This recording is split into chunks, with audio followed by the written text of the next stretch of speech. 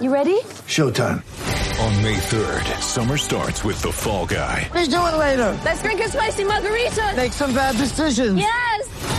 Audiences are falling in love with the most entertaining film of the year. Fall Guy. Fall Guy? Fall Guy. That's what the poster said. See Ryan Gosling and Emily Blunt in the movie critics say exists to make you happy. Trying to make it out? Nope. Because I don't either. It's not what I'm into right now. What are you into? Talking. Yeah. The Fall Guy. Only in theaters May 3rd. Rated PG-13.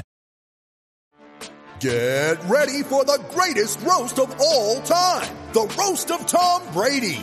A Netflix live event happening May 5th. Hosted by Kevin Hart. The 7-time world champion gets his cleats held to the fire by famous friends and frenemies on an unforgettable night where everything is fair game. Tune in on May 5th at 5 p.m. Pacific time for the Roast of Tom Brady. Live only on Netflix.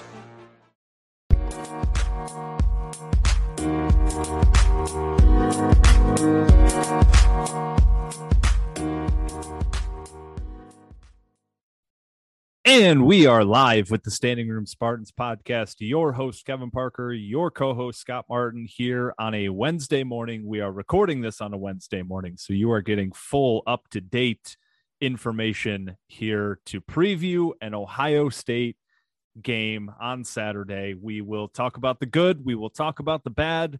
We will preview this matchup as best as we can, try to find some ways that we could win, while also being realistic here and giving you the other side of it as well. The picks will come on Friday, so if you've been listening all year, you know kind of the system here, how we set this thing up. So we'll give you all the information, the matchups, the preview here today.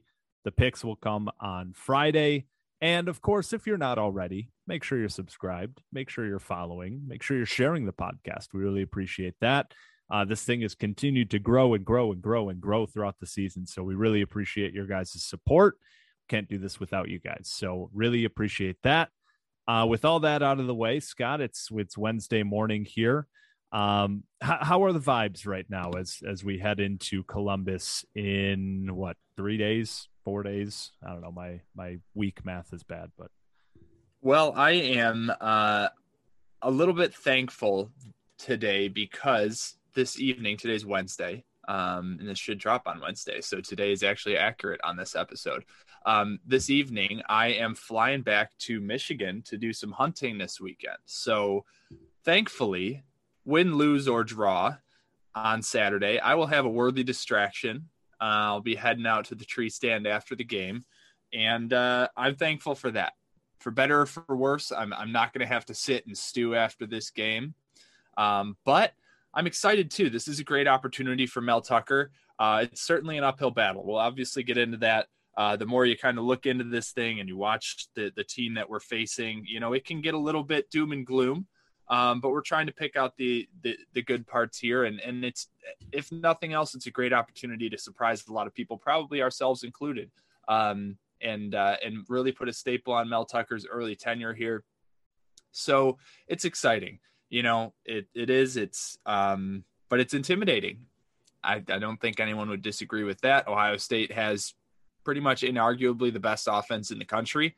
And it's going to be an interesting Saturday. Yeah. And Mel Tucker in the press conferences this week, he's brought up multiple times, and Xavier Henderson brought it up as well. We're playing meaningful football games in November. And that's the goal, is to play championship level football in November. And here we are. We're playing a championship level game, a meaningful game, to potentially decide a Big Ten championship berth, right? And that's really cool, regardless of how you feel about this game, matchup wise, prediction wise, preview wise. It's a cool place to be 10 games into the season. So here we are. We will get to all of that. But before we do, DraftKings has a special word for us. If you are looking to place some wagers here this weekend, DraftKings is the place to be. New customers who bet just $1 on either team to score can win $100 in free bets. When a team scores, you score. If DraftKings isn't available in your state yet, DraftKings won't leave you empty-handed. Everyone can play for huge cash prizes all season long with DraftKings daily fantasy sports contests. DraftKings is giving all new customers a free shot at millions of dollars in total prizes with their first deposit. Download the DraftKings Sportsbook app now. Use promo code TPPN for the Pigskin Podcast Network, of which we are a proud member. Bet $1 on either team to score, and you win $100 in free bets. If they score, you score with promo code TPPN. This week at DraftKings Sportsbook, an official sports betting partner of the NFL. Must be 21 or older, New Jersey, Indiana, or Pennsylvania only. New customers only. Minimum $5 deposit and $1 wager required. One per customer. Restrictions apply. See DraftKings.com/sportsbook for details. Gambling problem? Call 1-800-GAMBLER. So how we're going to set this up here? We're going to do a little optimism, pessimism sandwich. So I put out the call on Twitter earlier this week and basically said our Ohio State preview is going to be centered around one simple question. We want your answers. How does Michigan State win on Saturday? Very simple. And we got a ton of responses, for which we really appreciate. We'll go through a couple of these that I thought were good. And we'll start with some optimistic takes. Scott, I'll read them to you, and I want you to rate it from 0 to 10. 10 being this is an extremely important, crucial matchup here that I think can decide this game, and 0 being like I just don't think that's going to matter. So that's how we're going to set this up. Then we will get into the rip the Band-Aid off, Ohio State death march. Here's how good they are. And then we'll get into our own takes of how we could possibly win this game. So let's get rolling with a take by Bound to Win on Twitter. He says, we have to get pressure on Stroud. That's it. If he has time, he'll shred our D, and our O won't be able to keep up. He also mentions we got a tackle. Trying to strip hasn't worked. Flea flickers all day and direct snaps to Connor Hayward on short yardage. And remind the refs where the commission's son plays. Maybe that could play a role, even though we're on the road. Well, that was that one packed a punch. Lots of different takes involved in there. I think the first one is get pressure, right? Yep. And limit the amount of time they have. So that is certainly like a 7. We definitely need to do it. It's not a 10 because we can't do it every play. CJ Stroud's well-versed in being blitzed, and that means we're playing man-to-man defense behind, which is a terrifying thought, which we'll get into later. But nonetheless, we're going to have to apply some pressure in this game. We're going to have to make him uncomfortable. Ideally, we'd get him on the ground a few times. So, yeah, certainly pressure's involved. On the offensive side, I think there were a few. Can you re-jog my memory here? Yeah, flea flickers and direct snaps to Connor Hayward. Those were the specific tips. All right. Well, we're on opposite ends of the spectrum. Flea flickers an 11 out of 10. It's a staple in our offense. We're going to use it. I think both Jay Johnson and Mel Tucker have said basically it's an extension of our play action game. It's just another play action play for them. It's not some gadget trick play. We're certainly going to use that. And I don't want to see a direct snap to Connor Hayward ever in my life. So that's a negative 10 out of 10. A couple related ones. I'll just read through them here. Alex Seabass said, we can't fix our secondary at this point, but we can bring pressure to help. That will be key. Johnny Mac Spartan said, CJ Verdell laid out the template for how to attack their defense. I think there's a lot to learn from Oregon's offense. Defense has to get pressure, can't sit back. Matt Boone for 3 said, Walker, Thorne hitting timely throws, pressure, and trickery. A lot of those kind of related here. Here's another one I want your take on from Dave Osborne on Twitter. He says, fewer 3 and outs, make first downs even on short yards to gain at all costs. Run Walker, of course, but short passes to keep the offense on the field and Ohio State's defense out there. On defense, they will need to play some man or Buckeyes will tear apart our zone defense. So I want to focus on that offensive take there, Scott. Long, sustained drives, lots of first downs to keep the offense on the field. Yeah, I mean, time of possessions, I think the number 2 priority for this offense behind scoring touchdowns. I don't want long, sustained drives that end in field goals or end in no points. You don't want that 10-play turnover on downs at the Ohio State's 40. So in that respect, if it means we're getting a touchdown at the end of the drive, certainly I'd take longer drives over shorter ones. But first and foremost, we got to score points. And if that means, scoring on the 3rd play of a drive on a flea flicker and turning it into a shootout, I mean, so be it. But yeah, I mean, points are paramount. Time of possession is a 9 out of 10 behind touchdowns being a 10 out of 10 in priority. And in the perfect sense of why analyzing football is so much fun, you have two people who are both analyzing the same game, who are fans of the same team. Dave with that take, followed by Kyle Megan on Twitter, who says big yardage plays, we're probably not marching on them.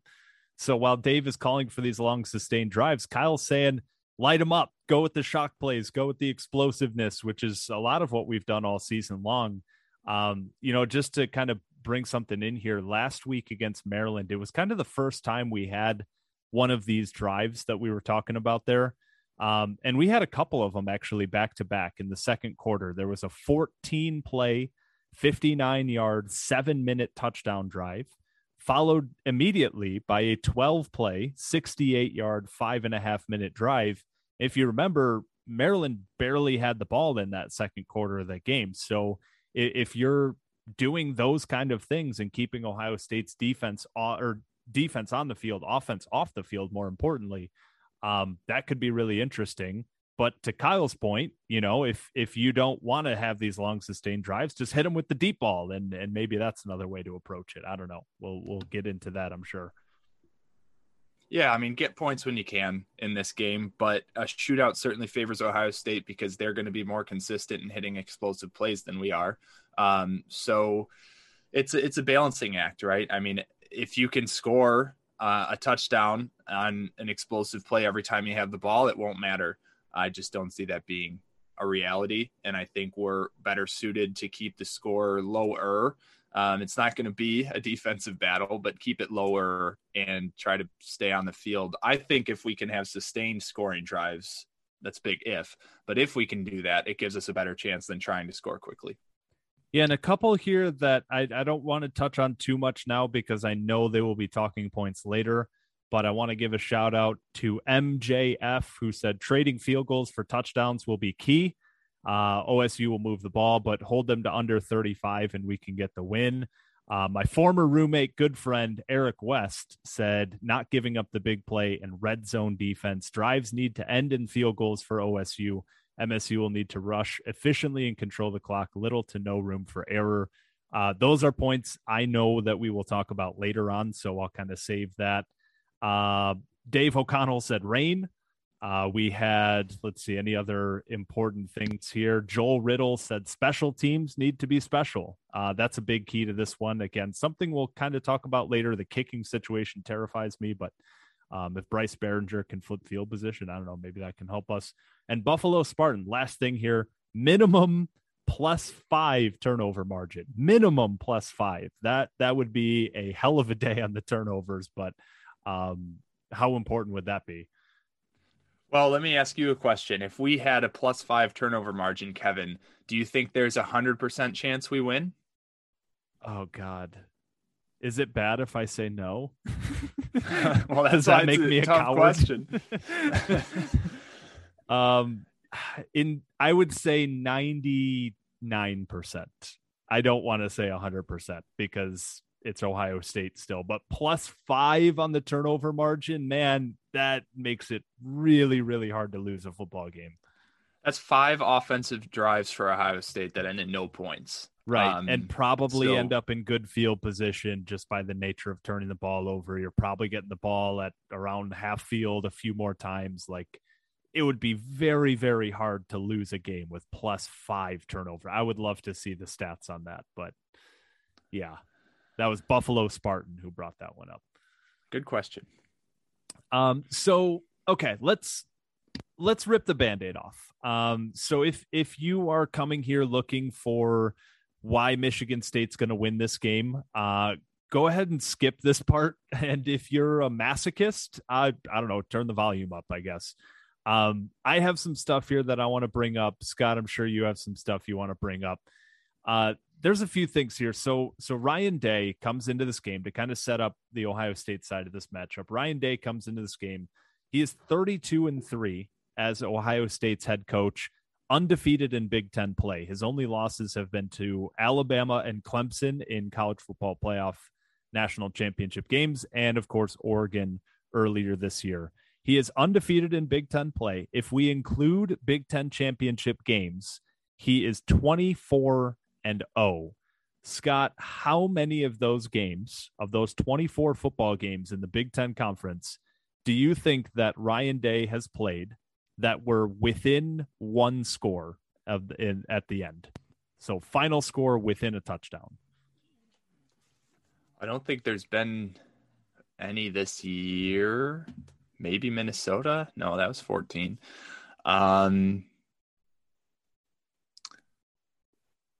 One. It is one. 24-0, one game decided by one score.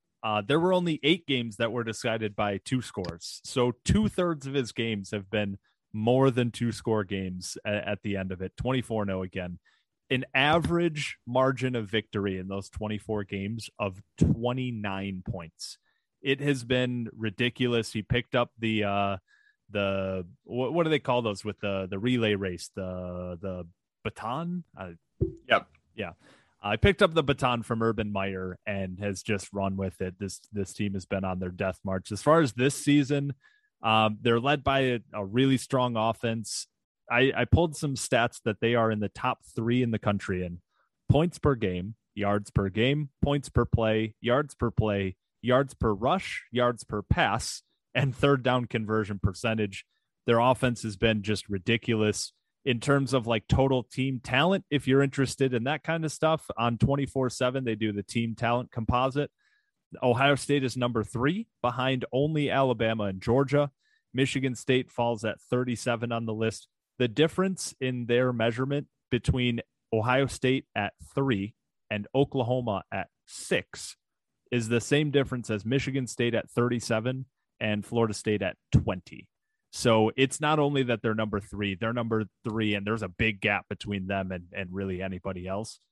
On top of all of that, I think one of the keys to this one, and one of the reasons really Michigan State fans, I think myself included, are so terrified of this matchup, is they have the best wide receiver core in the country. And frankly, it's not close. So Jamison Williams, the number 1 receiver at Alabama right now, leading the Alabama Crimson Tide in yards. He transferred this offseason from Ohio State to Alabama because he wasn't going to play at Ohio State. He wasn't going to get playing time. So he said, you know what? I got to go somewhere that I can just get some reps. I'm going to go to Alabama and be their number 1 wide receiver. They're led this year by Chris Olave, Garrett Wilson, and Jackson Smith and Jigba. Combined, they have 20 games of at least 100 yards between them. So, 100-yard solo performance. Each of them has at least 4 of those of such games. Olave has 10. Garrett Wilson has 8. Smith and Jigba has 4. Smith and Jigba had a 200-yard game a couple weeks ago. It's just a ridiculous amount of talent up and down the roster, especially when you're looking at the offense. You kind of mentioned it's the best offense in the country, and I don't even really know how you could argue any other way. Defensively, there are some issues there that we'll get to in the optimistic side of this, but when you look at the numbers, it's still pretty darn good. It's certainly not an anemic defense by any stretch of the imagination. So that's what I wanted to get to. Those are the things I wanted to bring up as far as ripping the Band-Aid off. Scott, do you have anything to add on the dominance of Ohio State to put the fear of God into us a little bit before we start getting optimistic here? Yeah, I mean, you look at the schedule, first of all, and we'll get into this a little bit. Their schedule is not the strongest schedule in the country yet. Their toughest 2 games are their last 2 games. You could throw Oregon in the mix at the beginning of the year as well, but they have been held under 40 points 3 times this season. Oregon at the beginning of the year in week 2, and then Penn State and Nebraska back-to-back, the 2 games before Purdue last week.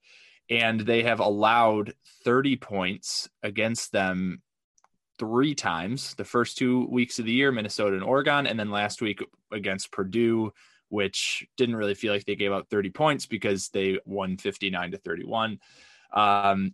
Like you said at the beginning, with all those Ryan Day Big Ten games, it's hard to even sniff a fourth quarter competitive game against this team. It's not that it's hard to win. It's hard to even stay in the game for a half against them. I mean, they put their foot down and they keep putting their foot down. Against Purdue last week, their first half drives went as such: 5-play touchdown, 6-play touchdown, 1-play touchdown, 11 plays touchdown, 2-play touchdown, 4 plays touchdown. And then at the very end of the half, 10 plays, field goal. Hey, so how about by Purdue? the time we made it to halftime, Purdue, that same team that lit us up the week before, was down at halftime 45-17. So they're not afraid to put their foot down. They're not get a lead and run the ball and have 12-play drives. They're get a lead and keep scoring as fast as you possibly can and just bring the mercy of God down on the opponent. And yeah, I mean, Ryan Day takes everything you're giving him and then some. So it's a tall task. I think certainly that our offense against their defense is the matchup that's going to give us a fleeting chance in this game. But on the other side of the ball, I mean, priority number one is how the hell do you stop this offense from finding the end zone over and over and over? And we'll get into a little bit about their red zone offense, maybe an area that, if any area on their offense has struggled a little bit. The problem is you have to get them, I guess, into the red zone. I mean, I mentioned these scoring drives, 5 plays, 1 play, 2 plays, 4 plays. They don't bother waiting until the red zone to score. So you have to keep them from those explosive plays. And the scary thing is these are all statistics that we're reeling off. But when you watch these games, if you sit down and watch these highlights, it's just effortless. I mean, it looks like their receivers are jogging away from Big Ten corners into 5 to 10 yards of separation with regularity. I mean, this happens. The worst part is I was watching I watched the entirety of 2 games for Ohio State, and then I watched some long clip highlights of some other ones. I wanted to watch all of the Purdue game to see them just cruise control dominate, and I wanted to see them against Oregon to see, like, okay, how did they lose? But there were plays, especially in that Purdue game, where they're running a read option, like an RPO concept where, you know, you can hand it or you can throw it depending on, you know, your reads. And it was like, okay, if he hands the ball off here, there's a wide open hole and he's going for 12, 15 yards before contact or before he even has to approach a defender.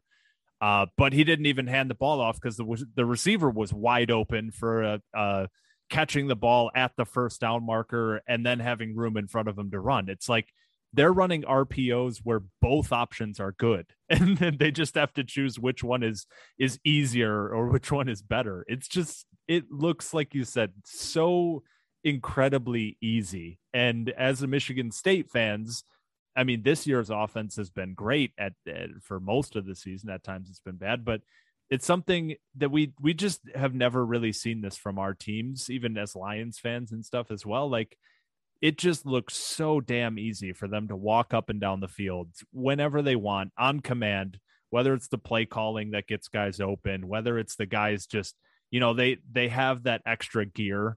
Smith-Njigba has that where, like, you know, it looks like he's just jogging and he's pulling away from DBs. Garrett Wilson has that same deal. Chris Olave, when he's jumping up in the air, it's just so smooth and effortless. It's not fair sometimes when you're watching it. It really isn't. It stinks that they're in our conference because it's fun to watch. I mean, just as a football fan, it's so impressive. It's so smooth. Like you said, just effortless talent. And it's really hard to understand how it can look like that. That's what the thought I'm left with when I watch it is just how, like, why can't we do that? If it looks that easy for them, why can't it look that easy for us or the average team? And I mean, I think it's just talent, right? It's just the difference in just having the best athletes in the country. And everything else kind of falls into place. Don't get me wrong. It's a well-coached team. Ryan Day is one of the best offensive minds in the game. But at the same time, you know, a lot's been made of their recruiting and their run that they're on right now, and talent and athletic ability makes a difference, and that's what it looks like when you have the best athletes on the field by a wide margin. So yeah, we've got our work cut out for us. Right. And specifically talking, right, like keeping on this kind of pessimistic train, like keeping on that, the matchups. I mean, when you look at that passing attack and those wide receivers and this quarterback, who is he Justin Fields? No. But he's kind of gotten better and better as the season went on. From what I saw early in the year, he was missing quite a few throws and just kind of not looking great. He's looked better and better. I still don't think he's on that level of Justin Fields and what they've had the last couple of years, but he has gotten better. But you look at them, the matchup of that versus these DBs, like we were laughing earlier before we started recording, like generally you go into a matchup on defense and you say, okay, we're going to make them one dimensional. We're going to either take away the pass or take away the run and, you know, hope that they don't beat us with the other thing. I think it's possible for us to take away the run, though. Like I said, they're top 3 in the country in yards per carry. But I think we could do that.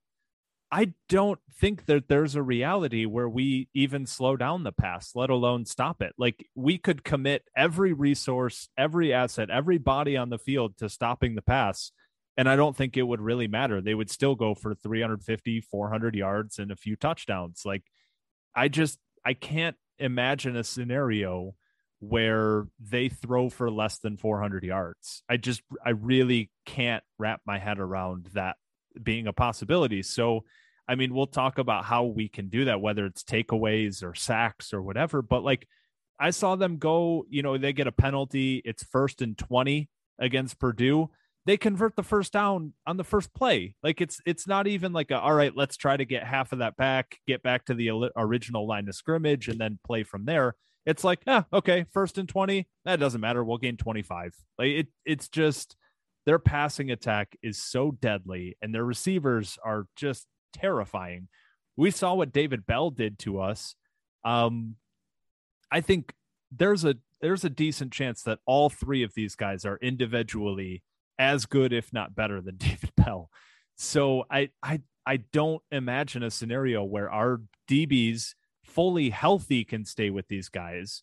We're going into this game with a banged up defensive backfield, especially at the corner position where depth has been really tested. I mean, we're going to have to play our 2nd and 3rd corner against 1st round draft pick wide receivers. So that's a tough matchup for us. No matter how you shake it, no matter how much I was going back and forth in my head all week thinking like, all right, there's a shot, you know, if we do A, B, and C, we can keep ourselves alive in this game. But every time there was the other thought in my head that was just like, how are you going to prevent them from just walking down the field through the passing game, especially with good weather? Like it looks like it's going to be on Saturday. It's a nightmare matchup. It really is. Yeah, I mean that's what we're going to keep coming back to is their pass attack against our secondary. And this is not the time of year where you find fixes, right? I mean, we have a problem that's manifested and gotten worse as the season's gone along, and injuries have made it an even more dire situation. And we're 10 weeks into the year, and you don't find massive solutions. You just have to try to scheme it, you know, to limit the damage. But how do you do that, especially when your whole secondary is getting torched? I mean, it's one thing to scheme, you know, against a bad pass attack with a good run offense, and you commit numbers to stopping the run. That's a little easier. But when you have a banged up secondary and you're trying to limit the damage in the passing game, it's a little bit harder to scheme. And I think this is why it's so important for the offense to stay on the field. But at the end of the day, Ohio State is likely going to have just about the same number of possessions. I mean, turnovers will play into it, but realistically, it's not going to be a huge discrepancy. And how many of those possessions can you keep from being touchdowns? That's the story here. A field goal at all is a huge win for our defense going up against this offense. If you can prevent points at all, forced punts or turnovers, I mean, it's a huge plus. And that's going to be the story of the game for me, is how many times can our defense get off the field without giving up 7 points? Yeah. I mean, it's kind of an anecdotal thing, but if you take 3 drives and rather than giving up a touchdown, you give up a field goal. That's a 12-point swing. And, we were kind of talking about this, like, that's the difference between 49 and 37, right? If Ohio State hits 49, turn the lights out. It's over. We're not scoring 49 points. I like our offense this year, but we're not scoring 49.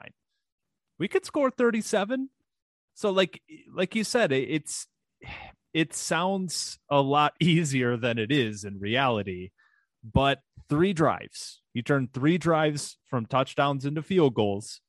And if your offense is playing lights out, then you give yourself a chance. How do we turn those into field goals? That's another story. That's tough. But I mean, coverage wise, like it's really hard, because if we sit back in our base defense, as we have a lot of this year, they're going to take whatever they want. I mean, it's Western Kentucky did whatever they wanted at times. Purdue did whatever they wanted. Ohio State is just going to call their number as far as how many points they want to score.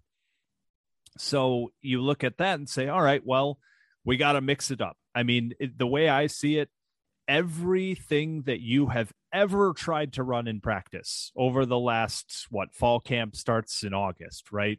Over the last 3 months, throw everything at them. Everything you've ever practiced, every look, every zone coverage, every man coverage, every zone blitz, every man blitz, everything you have, you throw it out there and you just hope for the best. Even if this is something that you only practiced once, you throw it out and you hope for the best. You have to keep them guessing. You have to keep CJ Stroud, for as talented as he is and for as talented as this offense is.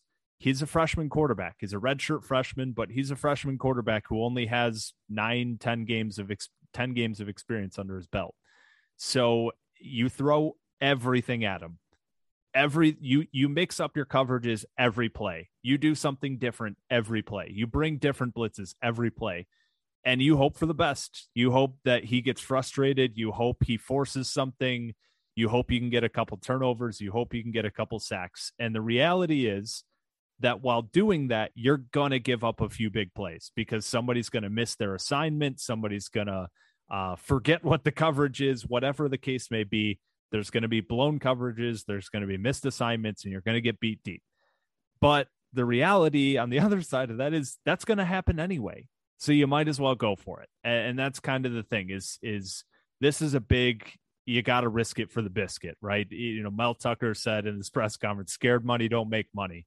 And that's got to be true on defense, because if you're just sitting back in your normal defense, they're going to call their number. If they want 50, they'll get 50. If they want 60, they'll get 60. And if you try to just bring everything, mix it up, bring pressure, maybe you can keep yourself alive. Maybe you can get a couple of those big plays, because even a sack almost doesn't matter, because the sack puts them into 2nd and 15. That's no problem for them. 2nd and 15 is they're not even sweating yet. Once it gets to 3rd and 15, maybe they'll worry a little bit, but they're still converting that at a 40% clip. I mean, even sacks to a certain extent are not huge wins. Turnovers are wins. You got to do everything you can to try to force a turnover, force a bad throw, whatever the case may be. And that's it for me on defense. I mean, that's what it's going to come down to. They're going to have yards. They're going to have points. Can you get a couple turnovers? Can you find a way to convert 2, ideally 3 from touchdowns to field goals, and then rely on your offense to keep yourself in it? That's really what it comes down to. And it's a long shot, but it's our only shot. Yeah. I mean, you look at us as, kind of the challenger in a boxing title fight, and Ohio State's the reigning champion, right? They're the big dog on the block. They know how to win fights, and we're trying to dethrone them. And would you rather go out there, pick your spots, play a reserved boxing match where you're just jabbing all day and hope, the card is in your favor after, 15 rounds? Or do you go out there and you go for the knockout punch too? Maybe you get unlucky and he lands one early and knocks you out, but at least you went out swinging. I think that's what Mel Tucker and Jay Johnson and Scotty Hazelton are going to try to do. They're going to go for, the knockouts early in this game. Obviously you can't knock a football team out. We're going to play 60 minutes, but you put them behind by a score early, maybe some things fall your way and you get a couple score lead early. I mean, this is total dreamland. I understand that. But when you're talking about how you win this game, you get a couple scores early and make them nervous, quiet down the shoe. And then, we're going to need the offense to stay on the field. But I think you got to go for the knockout. And Mel Tucker, he was asked in his press conference this week if Ohio State's the measuring stick that he measures his team against and his program against. And he says the measuring stick is the standard I have for this team. We're not comparing ourselves to anyone else. I think that's a great mentality, right? You can't go out there and say, we want to be Ohio State. We want to beat them at their own game. You got to play your game. You got to show something that they're not used to that makes you a better team. And I think Mel Tucker and his coordinators, I'm sure they've saved some things for this game. They understand they're going to need new looks on both sides of the ball. And we saw it in 2015, a good game plan and a few bounces your way can keep you in a game like this. We also saw in 2017, kind of a similar story to this, up and coming Michigan State. I think at the time had one loss, goes up against undefeated Ohio State. And I think we were down something like 45-3 at halftime. So it can go either way, but I think you got to come out swinging on both sides of the ball. Yeah, so we'll bring that to the offense because I think that's where, if you're looking for optimism, the offense is where we could win this game. Again, if you get a couple extra possessions, whatever the case may be. And this has been something that's kind of controversial, I've noticed over Twitter. When you're looking at, I think everybody basically agrees that the offensive side of the ball is where we have a shot. But I think the way that happens has been a little bit, I've seen both sides, and I kind of want your take because I'm on the side of Kenneth Walker has to have a monster game. We need to run the damn ball. And that's not even saying it. I think when people hear that, they hear the old school, run the ball, run the clock, play defense. I'm not even saying it like that. Our best offensive performance of the year, arguably, was against Michigan, where we scored 37 points. And that was off the heels of, or on the back of, Kenneth Walker running the ball effectively. Like it doesn't have to be a slow 3 yards in a cloud of dust running game. But I think what it comes down to for me, and this is where I want your take on this as well, if you're on the same side or if you're on the other side, where I want a sustained drives. I don't turn the ball over. And that's not even saying play slow or play to set up your defense or anything. We need touchdowns, and we need as many of them as we can get. I just think the best way to go about that is by running the ball, because I think the Ohio State run defense, if you look at the numbers, the numbers are really good. But the reality is, since Oregon, and Oregon ran all over them. Oregon had 270, I think, rushing yards. I had it in front of me somewhere. But since then, they have played Tulsa, who is 44th in the country in rushing yards per game. And then Akron at 110, Rutgers 77, Maryland 119, Indiana 107, Penn State 114, Nebraska 51, Purdue 125. They haven't played anybody who even tries to run the football, let alone does it successfully. So it's been a long time since they've played a team that's willing to line it up and smash it down your throat. And Michigan State has shown the ability to do that, over 5 yards a carry, almost 200 yards a game. And so I think if you line up and you're able to get 7, 8, 9 yards a carry early and just kind of punch them in the face, that could be a reality where you keep these drives going. That sets up play action, and you can get a couple of those shock plays. I think that is important. I'm not saying that, we don't need any of these deep balls or anything like that. But when you're running the ball really effectively, their defensive backs have been a little bit susceptible, and their linebackers are really not disciplined on their keys. We kind of talked about this with Quavaris Crouch. Like, these guys are following eye candy left and right, and it's been a thing all season for them. It's something that I've picked up on. So play action, especially when the run game's working, you can eat these linebackers alive. And I'm being serious about that. So I think starting and establishing the run is, as cliche as that is, you got to come out early and show them that we're willing to win this game on the ground. And then that way, when you do hit the play action, when you do decide to drop back and pass, they have that in the back of your mind, and you're just playing mind games with the safeties and the linebackers at that point. So are you kind of on that side with me? Or I know there's a lot of people out there who are saying, Peyton Thorne has to have the game of his life. We need to throw for 300 yards, put up a bunch of points, and do it in that way. And because their defensive backs to that point are a little bit susceptible, teams have been able to throw the ball on them. And maybe that is the better route to go here.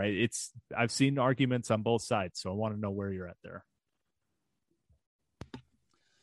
I mean, the reality is multiple guys have to have the best games of their career for us to win this game. And I don't mean that in hyperbole. I mean, literally, if Kenneth Walker has the same performance he had against Michigan, I don't think we win this game. I mean, that we beat Michigan by 4 points, and Michigan's offense is nothing compared to Ohio State's offense. So you're going to need Kenneth Walker to put up a monster performance, and you're going to need Peyton Thorne to be really efficient and have a great game. You're going to need guys on the defense to be playing certainly their best game of the year if we're going to stay in this and create some chaos. I mean, you look at just last week against Purdue, right? Team that beat us. They looked pretty strong. I didn't really think they were going to beat Ohio State, but I was curious if they could stay in it. Their quarterback, Aiden O'Connell, just tore us up for 500 yards. He went 40 of 52 for 390 yards, 4 touchdowns, no interceptions. Sounds like a great game. Sounds like a game that should win. They lost by 28. They ran the ball 19 times for 91 yards. They didn't even challenge that side of Ohio State's defense. Obviously, Ohio State's offense against Purdue's defense is a whole nother half of that game. But when you throw the ball, you can have a great game throwing the ball against Ohio State, and it won't matter if you're not running it well and if your defense can't stack up. So, I think Kenneth Walker has to have a big game for multiple reasons. A, because he's our best player. B, because it runs the clock and keeps us on the field. C, because Ohio State hasn't faced a good running offense in the better part of 2 months, if not more. But it's going to take more than that. It's going to take Peyton Thorne being efficient. I don't know if he has to have a monster game by the numbers, but he can't be turning the ball over, and he has to hit the opportunities he gets in play action when, maybe we do find a chink in Ohio State's armor. And I, like you said earlier, I think we can get into the 30s if those things happen. It's going to be really hard to hit 40 points unless something unexpected, like a pick six or a couple turnovers that set us up in real great field position. But I think we can get into the 30s, just like we did against Michigan, against this Ohio State defense. We're also going to probably have a lot of possessions because it's sometimes not going to take Ohio State very long to get on the board. So yeah, I think from an offensive perspective, we could get close to 40 points, around 40 points. The question is, do we have a chance to keep Ohio State in the same area to give us an opportunity to be in this game late in the fourth quarter? And are we going off the assumption, because I kind of am, that the guys that we've had out the last couple of weeks are going to be out? I mean, obviously Mel Tucker isn't saying anything, and we're no doctors, so it's really hard to diagnose any of this. But I mean, Jalen Nailor, Jarrett Horst, Quavaris Crouch, Chuck Brantley, I might be forgetting somebody, but those are some key injuries. I think, like, if there's one guy that I would love to have back, man, Jalen Nailor's ability to just keep the defense thinking about him, keep the safety over the top, because Jaden Reed can be a big play threat, but having one big play wide receiver and having two big play wide receivers, that's a huge difference, man, in terms of, how defenses have to cover those guys. So I know it's a hand injury. Like, if he drops a couple passes, like, it's kind of like the dumb brain part of me is just like, well, he can drop a couple passes, that's fine, but he can still run, right? Like, just have him run down the field and just hope he can catch it one-handed or just catch it with his chest or something. I don't know, man, because having his speed threat would be massive for this game. Having Jarrett Horst back would be really nice, but man, having Jalen Nailor would be a huge surprise and a huge advantage for us as we, if we go out there Saturday, it's like 11:30 and we see the beat writer reports, right? We see the Chris Solari tweet that Jalen Naylor is warming up in pads. Like that's the point where I would just, the thoughts would start creeping in, right? Where like, oh, okay, yeah, I mean, then maybe we can do Mel this, and Tucker's, maybe we can do this. Like, whoa, we got a shot. Yeah, Mel Tucker's press conference this week, he was asked about injuries, and of course he's never going to give specifics about players, but he did say he went to his players and he said, we know a lot of you guys are banged up. I'm paraphrasing here, but we know a lot of you guys are banged up, but give us what you can. If you can be out there, give us what you can. And if you can't, it's next man up. I think a lot of these guys, Chuck Brantley was already playing injured earlier in the year. Jalen Naylor, like you said, it's a hand injury. Maybe you can have one of those like finger casts, right, where it goes over your palm, but your fingers are available. I mean, hell, honestly, like you said, if he's in a club, you put him in the slot and you make him run off safeties, and maybe you can land, a bomb that just teardrops into the basket and he can pull it in. I'm not opposed to that. I mean, I think it gives us a better chance than, and no offense to Montorie Foster, but doing the same thing with Foster or with Mosley. If nothing else, he's a flash. He's fast, and he's gonna be running across the faces of defenders. I think if there's a possibility he's out there, I think you see him at least padded up.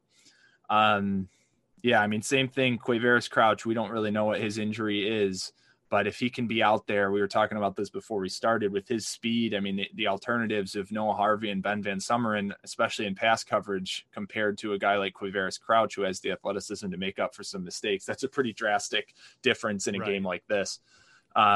So you're going to see, I think, definitely some banged up guys that at least suit up and try to get through warmups and see how they feel. I mean, that extends all the way to special teams and Matt Coughlin.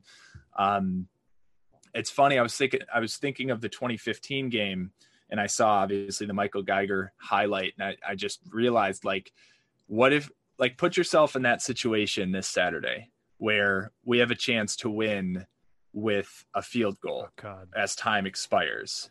Right. And we haven't really tested our kicking game all game. I think that was Geiger's only field goal in that game. And you roll out either a semi-injured Matt Coughlin or a left-footed freshman who's been missing extra points in the horseshoe. In the horseshoe. I mean, it's a horror show. Just going through that in my head. That's if you want like 85 heart attacks, somewhere around. No, that would be just total anxiety attack. Even if the problem with that is, even if it's like a total chip shot, I mean, you're kicking a 35-yarder from dead on, like, I would still be terrified. And that's saying something. Special teams are going to be huge in that aspect. Hopefully somebody, I forget who this was now, but somebody, when I tweeted about the Coughlin injury and stuff, somebody was basically like, well, maybe this tends to lean us towards, I think you brought this up on the last podcast too, like anytime it's close, where we might go for it on fourth down, and maybe that means a couple touchdowns instead of field goals. Like you could twist this positive if you really stretch it out a little bit. But the last thing I want to mention too, because I brought it up earlier in the week, and Danico Sallin was always, every time he played Ohio State, he was just a man possessed. And he was an Ohio kid, and just he got the quote unquote disrespected, didn't get the offer from Ohio State. There's a handful of impact players in this game. There are a couple more that are from the state of Ohio, but Xavier Henderson, Angelo Gross, Jeff Piotrowski, Jacob Slade, J.D. Duplain, Luke Campbell, Nick Samek, Matt Carrick, A.J. Arcuri, Montorie Foster, Ohio guys without an Ohio State offer, feeling disrespected, feeling that chip on their shoulder. That's something that those Mark D'Antonio teams played up as much as possible. I remember watching the Big Ten All Access or Spartan All Access about that 2013 Big Ten championship game. And there was a position right before the game kicked off. They're on the sideline, and Danico Sallin basically rounding up all the Ohio guys and giving a speech that I won't even try to replicate, was basically just saying, like, hey, those MFers, like, they didn't want you, go out there and prove they were wrong. Right. And can we summon that kind of energy? Do these guys on this roster have that type of psychopath mentality that Danico's did? I don't know. But there's a lot of key pieces, especially on the defensive side of the ball and in the trenches. So a lot of physical positions. Maybe we can see that come to play. A couple extra, a little harder hits, a little more physical on the blocks, finishing a block a little bit more than you normally would. Can that be a difference in this game? That chip on the shoulder mentality that Mark D'Antonio really brought, and that a lot of those leaders on those mid-teens Michigan State teams really, really brought that kind of energy. So that's been a key for us before against Ohio State. Those guys that I named, I'm sure they're feeling it all week. I'm sure they'll be feeling it on Saturday. How does that translate? We'll have to see. Yeah, I mean, at the end of the day, like I said, we're going to have multiple guys having the best game of their year, if not the best game of their career, to really feel like we have a chance in this one. And I don't want to be too negative. I think that's a positive, right? I think that's an opportunity for Mel Tucker to go in there and say, look, guys, this is the stage you guys come to Michigan State to play on. This is the moment that you look at Kenneth Walker's Heisman potential. This is the moment. If he wants to achieve that goal, that lifelong goal of winning the Heisman, this is the stage you have to perform on to do that. Any Heisman winner, there are games like this when you have to go in and you have to prove to everybody in the country that's watching that you deserve to be a Heisman because you individually are better than the team across from you. And that extends far beyond Kenneth Walker. That goes to Peyton Thorne. That goes to the linemen. You mentioned a lot of these. We have a lot of senior offensive linemen who have been through a lot of tough years.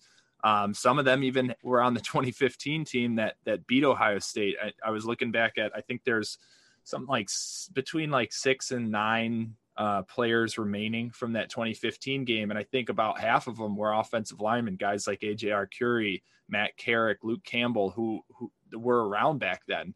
And then they went through the depths of this program, through 2016, 2018, 19, 20, the COVID year, everything. And they're finally back on this stage with their opportunity to put, a staple on their legacy as Spartans. And we're going to see, guys, I mean, the energy will be there when they come out of the tunnel. And then it's all a matter of harnessing that on the field and getting the ball to bounce your way a couple times, making a couple highlights and seeing where the chips fall. Yeah, so I think that about does it here. I think we got to everything we wanted to. Appreciate everybody for the responses and stuff all week. We'll continue to put stuff out on Twitter, so follow at Standing Room MSU, and we'll have some stuff on there. Follow Scott at Spartan Martin 18 as well. And we'll have the picks on Friday. So it's a 19-point spread. I was looking this morning, unless that has changed since we started recording. And it's a big number. We'll see where we come out on this. We are back tied up, I'm pretty sure, in a picks contest. It's been a lot of fun all year long, and we're coming down the home stretch here, just a couple weeks to go. So make sure you're listening on Friday. We'll get you all of that. We got a pretty decent national slate, obviously highlighted by our game, the game day game again this week. And I think we're good to get out of here. So Scott, what you just texted in here, the over under, what is the over under right now? 67.5 still? I think that's where I got it earlier this week. Yeah, 67 is what their pick center says. I haven't looked at DraftKings. We'll go with 67.5. So we have to pick either over or under. Yeah, I already took the over. I mean, I can't see us keeping Ohio State under 35, 38 points. And I think there's a shot that we could score with them. And there's also a shot that they score 50. So I already took the over in this one. I feel pretty good about it. Yeah, if this game goes under, we are not in good shape. The only way it goes under is like a 45-10 game or something like that, where our offense is just anemic and gets totally shut down. If our offense goes out there and scores, I think 4 touchdowns, we get to 28. I think we're going to hit the over. That would mean 35 for Ohio. No, 30. Something like that. 39 for Ohio State. I think they're going to get pretty close to that. So I like the over, and hopefully that means we are in it near the end of this game. We mentioned, I think we've got to get at least into the mid 30s to have a chance here, and we got to keep Ohio State under 50 to have a chance. But I think it's going to be a fun game to watch for at least one, if not both fan bases. I hope so, man. Let's wrap that there, though. It's a good preview, I think. Hopefully everybody enjoys it. If you do, share it with a friend. We would really appreciate that. So until Friday, we will see you then, and hope everybody has a great middle of the week, hump day here. And until Friday, go green. Go white. Take care, folks.